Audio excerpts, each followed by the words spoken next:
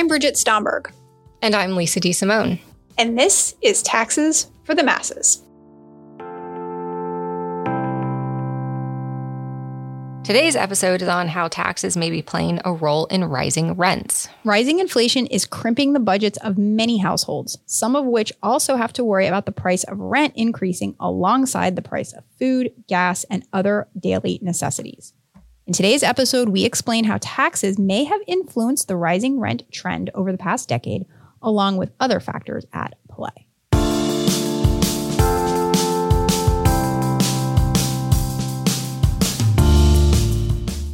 Hello, Lisa. Hello, B. Here we are again talking about how everything these days seems to be getting more expensive, in particular, rent. Well, you know that when the only way you could bring Senator Manchin back to the negotiating table is by renaming Build Back Better the Inflation Reduction Act? Inflation's a bit of a big deal. Yep. Biden says beef, steak, tomato. Manchin says grape, tomato. It's a bit smaller, but it fundamentally still tastes the same, right? Thanks for making me hungry. Yeah, I didn't make you hungry. You are always hungry. That's not entirely true. Sometimes right after eating, I'm not hungry. And to quote Liz Lemon, I want to roll my eyes right now, but the doctor said if I keep doing it, my ocular muscles might spasm and eject my eyeballs. Anywho, our goals today are first, to talk about how taxes influence the decision to purchase a home, either to live in it or to rent it out as an investor. And second, to explain how these tax incentives may be playing a fairly large role in today's rising rental prices. Yes, a recent report by Redfin indicates that median rents are up 15% over last year. Ouch. Some markets like Nashville, Seattle, Cincinnati, and my very own hometown of Austin have seen rent increases over 30% over the past year. Holy guacamole, 30%? Some were as high as 49%. It's cray-cray. Okay, I remember when my landlord in Austin tried to raise my rent a measly 10% during the PhD program, and I told her I'd have to move out because my teeny tiny stipend wasn't going to cut it. Thankfully, she backed off. Also, she should have been paying you to live there and deal with the crazy property manager, but that's another story. Yeah. Sadly, landlords don't seem to be backing off these days, and inflation is just one explanation for rising rents. That's right, because taxes actually play a big role in the rent or buy decision, and also in the decision to potentially buy a new home as an investment property to rent out to others. Right. So let's start with the tax benefits of buying a house to live in yourself. You can deduct property taxes up to $10,000. And if it's your first or second residence, you get deductions for the amount of interest you pay on your mortgage, at least for mortgages up to $750,000. And there are a few things that are noteworthy in what you just said. I'm glad I said something noteworthy for once. No, I was going to say, as always, there are a few noteworthy things in what you just said. That $10,000 deduction that you mentioned for property taxes assumes that you aren't trying to deduct any other state or local taxes. Because remember, individuals cannot deduct more than $10,000 total in state and local taxes, and that's regardless of whether you're married or single. Right. Second, $750,000 is a lot of money. Yes. For a mortgage. It's about twice the median home price in the U.S. as of 2020, although there has been a bit of a housing bubble since then that is driving prices up. The higher the home price, likely the higher the interest and the higher the tax deduction and benefit. And third, fortunate taxpayers get deductions not just for their first homes, but for their second homes. And that's happening when about 35% of households in the U.S. rent, which means it's possible they can't even afford a home to begin with. Yep. I think we've said on a prior episode that these tax benefits to homeowners fall disproportionately on the wealthy. Mm-hmm. This is driven in part by the wealthy owning more expensive homes that generate larger deductions, as you just said, owning potentially two homes that qualify for deductions, and of course, relative to renters at least, owning a home at all. And adding insult to injury, if you're fortunate enough to be able to afford your rent, you don't get any tax deduction for your rental expenses. No. So there's already a big disparity in tax benefits between renters and homeowners, which, by the way, could be impacting housing prices, effectively reducing the total cost of home ownership and thus driving up the prices people are willing to purchase a home for. And there's also a big disparity between owning a home as an investment versus owning it as your residence. Yes. And that's because investors don't have any cap on their property tax or mortgage interest deductions like actual homeowner dweller people do. Investors also don't have any cap on the number of houses they can claim deductions for. On top of all of that, they can deduct expenses for maintenance, repairs, and other aspects of property management as investors that homeowners can't take deductions for. All that does is make their after-tax costs of owning a home to rent potentially much lower than homeowners like you or me who live there. Exactly. And what's more, someone buying a home to rent can get a loan at a lower rate than you and I can get for a mortgage. And that further reduces their cost of purchasing a home. Plus, they can raise cash from investors in return for a share of profits, meaning they don't have to make periodic interest payments like you or I do to a bank. Okay, so all of these things make it seem like it's a lot less costly for an investor to purchase a house than it is for someone looking to live there. Yes. But most of these benefits that we're talking about, tax benefits, lower interest rates, they've been in place for a very long time. True. So for example, loan rates for individuals versus rental companies have always differed because there are different risks involved. And mortgage interest and property tax deduction for home ownership have been around since I was in kindergarten. So since the early 90s. Yes, because that's when I was in kindergarten. Watching Beverly Hills 90210. I was a very precocious kindergartner. Also, just to bring it back, and lest anybody think that my time watching 90210 was wasted, Jim Walsh was a tax accountant, and he actually wrote a book called The Last of the Dying Tax Shelters. Also, I'm pretty sure they rented their home. Also, I'm pretty sure you've watched way too much of that, if you know that. But my broader point, beyond the fact that you can learn a tremendous amount of real life knowledge from watching teen dramas. Don't listen to her. She's full of lies. Is that these economic forces have been in the mix for at least 30 years, but rental prices have only started rising dramatically over the past decade. And now I see you are also a very precocious 39-year-old. 29-year-old.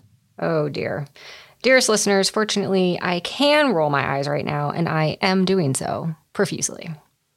But it's a good point that these factors have only newly played a role, and the reason goes back to the global financial crisis.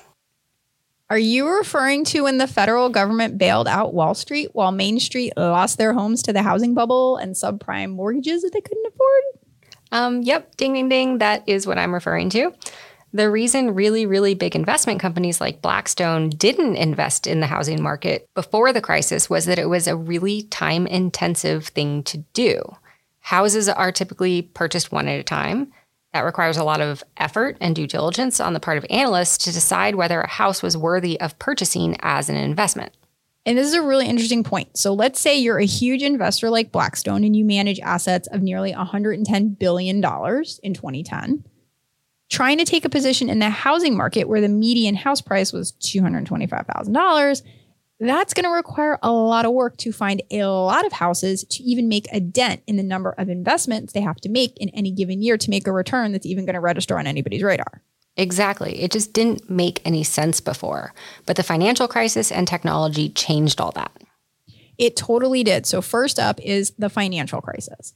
A lot, and we mean a lot of people lost their homes to foreclosure, to short sales when they couldn't pay their mortgages anymore. That meant suddenly there was a lot of inventory, a lot of houses for sale all at once.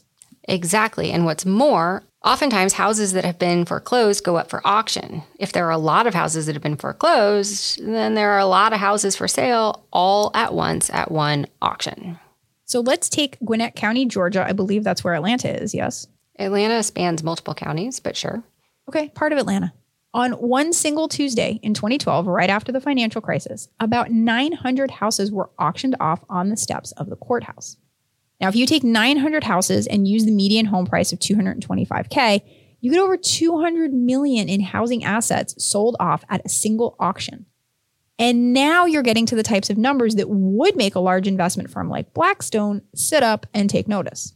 Exactly. You pair the sheer magnitude of the number of homes available with, first, the fact that foreclosed homes often sell far below market value because the bank just wants to recoup its outstanding loan as quickly as possible, and they're not going to sit there and haggle over prices to try to get a profit. Nope. The second, the fact that precursors to today's Zillow and Redfin had launched by then. And that made data on those homes suddenly very available and searchable right at the fingertips of an analyst for one of these firms. And now you have an asset class that a large investment manager can see dollar signs in. And we're going to call back to 30 Rock again, because this discussion of foreclosures is reminding me of the wonderful scene when Jenna refers to Kenneth as a Houston foreclosure of a human being. It's not a compliment. So back to your point about financing typically being cheaper for an investor than for someone looking to live in the home. Interest rates following the crash were as low as they've ever been. If an investment manager wanted to leverage their investment, meaning use borrowed money, to increase their return on invested capital, they could do so very cheaply because it's the investor, not the lender, who gets all the upside. They could, and they did.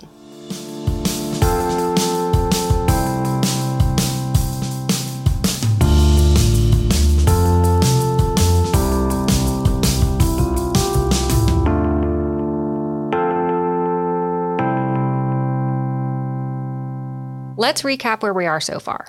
Because of a huge supply of underpriced houses for sale following the financial crisis, the new ability to use the internet to filter those houses by certain characteristics that would make them better investments, and really super duper cheap financing, big investment firms like Blackstone started investing in single family homes with the aim of renting them out before selling them at a profit when the market rebounded. According to a House report, corporate ownership of single-family homes rose an average of 3% per year since 2010. Again, we're taking this idea that corporations are people and need houses a little too far. A little bit. Corporation doesn't need a place to live. Now, Blackstone, who we've been talking about a lot, is a private equity firm, which is just a fancy way of saying a business that invests other people's money by acquiring private companies. And the key play for a private equity firm to make money while it's running the business is to cut costs and raise prices. So we'll come back to the cost cutting later, but raising prices means raising rents. Work done by Desiree Fields, a professor of urban studies at Queens College, finds that renters of single-family homes owned by these large investors typically experience higher rent increases, along with increases for other fees, things from having a pet to being a little bit late with your payment and paying a late fee. They experience these higher fees relative to other renters. For example, tenants of corporate-owned houses interviewed in Atlanta, Los Angeles, and Riverside stated that rents increased by 37 to 53%. Oh my gosh. And voila, you have one explanation for rising rents over the past decade: the increased ownership of houses by private equity firms like Blackstone. But as is so often the case, not every community was impacted by these new investors entering the rental market. No. These firms are very strategic, so they chose to enter markets with relatively tight housing supply. Given housing construction slowed significantly during and after the Great Recession, when the U.S. built fewer homes than in any decade since the 1960s, these housing supplies were only tightened. Fewer houses makes it easier for investment firms to raise rents because renters have fewer other options. They also chose to enter markets with a ton of foreclosures, right? Because they needed that bulk of houses that they could purchase all at once. Yep. Okay, but not every community was equally impacted by the housing bubble. Sadly, no. Although in total, American households lost an estimated $7.7 trillion in wealth during the financial crisis, foreclosures disproportionately affected lower-income homeowners and homeowners of color who received subprime mortgages from banks. Black and Latino homeowners were 71 to 76% more likely to lose their homes than white homeowners during the crash. And if you lose your home and now you're renting, your landlord may be a very large corporation with no ties to the community other than that investment. And that means they're less likely to want to invest in their properties for maintenance and improvements, which aligns nicely with that cost-cutting objective that you mentioned earlier. Yep. There's also evidence that they are 68% more likely than smaller landlords to evict somebody. But at least those evictions should have stopped during the pandemic due to the eviction moratorium, right? Sadly, no. In the end, different states put different moratoriums in place. And in many cases, there were exceptions to the moratorium for things like older units, low-income housing, and other factors. Plus, in most cases, the eviction moratoriums have been struck down by courts or expired. Lovely. So, unfortunately, this buying spree by corporations after the financial crisis hasn't stopped. Investors have found the single-family market so lucrative. According to a House Committee survey, the 5 largest owners of single-family rentals in the U.S., these are Invitation Homes, which was the firm created by Blackstone, American Homes for Rent, First Key Homes, Progress Residential, and Amherst Residential. On average, they increased their housing stock from 2018 to 2021 by 27%. That's 76,235 additional homes. And in total, Invitation Homes, the Blackstone company alone, now owns 82,000 single-family homes. And I just want to mention that American Homes for Rent, it's the number 4. And so you can't trust a company that swaps out the number 4 for the word for. Yeah. Now, in some cases, it was our own federal government that helped fund these purchases. What? Yeah, a little disappointing. So in 2017, a $1 billion deal between Fannie Mae and Blackstone came under scrutiny, rightfully so. Fannie Mae's charge is to help provide affordable financing to homebuyers, which it does primarily by purchasing loans or issuing or guaranteeing mortgage-related securities. In this case, it guaranteed a loan by Blackstone that enabled the investor to obtain a better borrowing rate to purchase more single-family homes. What? I'm not really sure that a large investment company needs a government subsidy backed by taxpayer dollars to help juice their already really high returns. This whole thing is just so gross. Also, according to that recent House survey, those demographic trends we discussed of more homes being bought up in communities that have more Black and Latino renters have persisted over the past several years, despite the government actually taking a role. Yuck.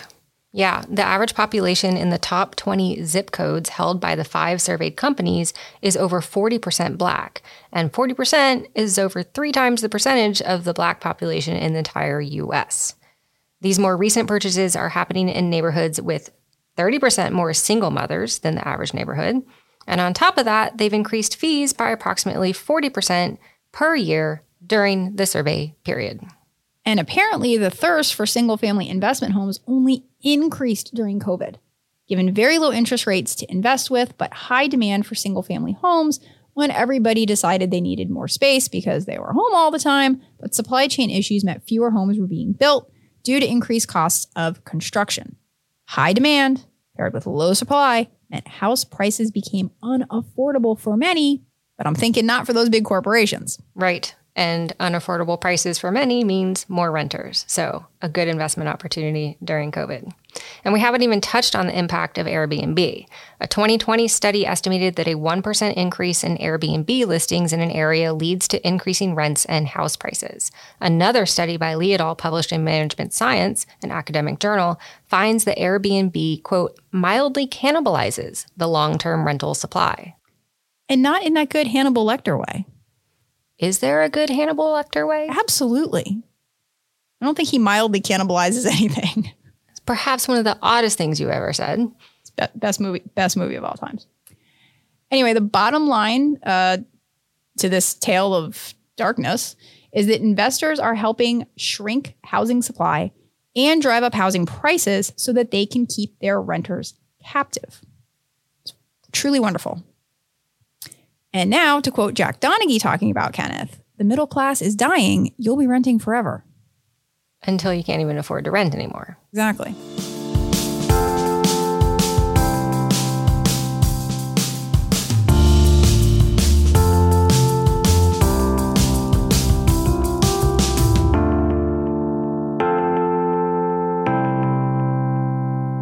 All right, time for the good, the bad, and the ugly. And I am really super duper hoping that you can bring something good to the table because I'm just depressed. Yeah, I agree. This has been a pretty depressing episode. But I can see at least one good thing coming out of our conversation so far. Bring it. Well, I like that the House Committee on Financial Services held a hearing on these issues, and this is recent. They held it earlier this year, so it's finally getting some attention. That rental prices are going up, that housing prices are going up, and that these investment firms are playing a role. Now, it's finally getting some attention despite the best efforts of researchers in the media who've been trying to raise awareness for this issue for years. But maybe something good will come out of these hearings. Okay, that's fair and that's optimistic. I'm glad that someone in government is finally taking notice. Mm-hmm. But Mm-hmm. The word finally is key there. Yeah. I mean, it's 2022. Yeah. Blackstone created a subsidiary called Invitation Homes to invest in the single-family housing market in 2012. So it's been 10 years of corporate landlords cutting costs while raising rents. 10 years! I mean, that is kind of lightning speed for the government, to be fair. But yes, we've quickly here moved on to the bad. Which is so unusual for us. Indeed. Not only is it a little frustrating that this escaped government attention for so long, but it also just seems like just so unfair. So unfair.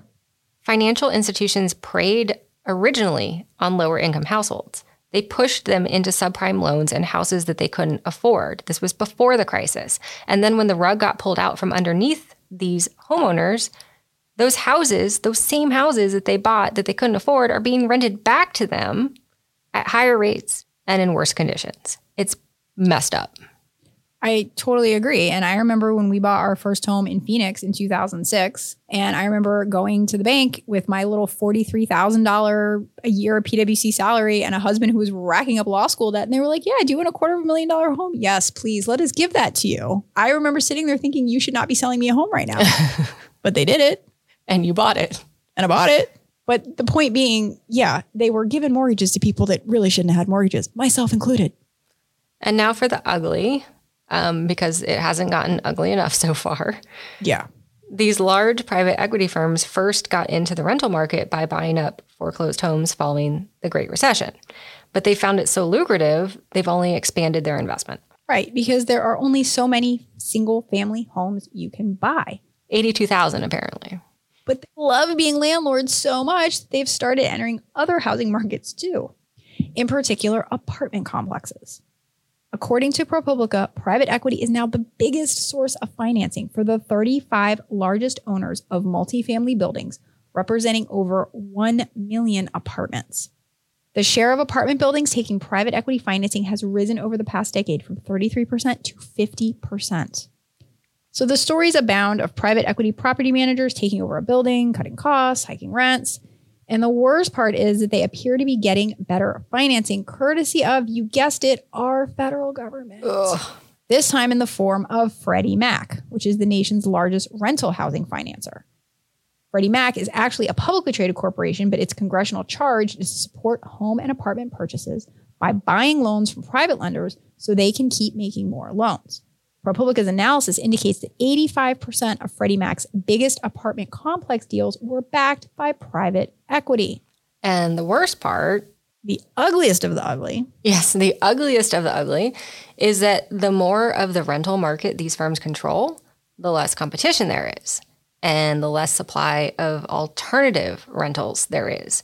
So they can just keep jacking up rates and providing nothing in return in the form of maintenance or security or even taking out the trash because renters have no alternative.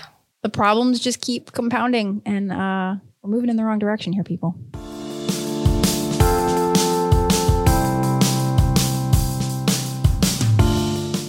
Well, that's all we have time for today.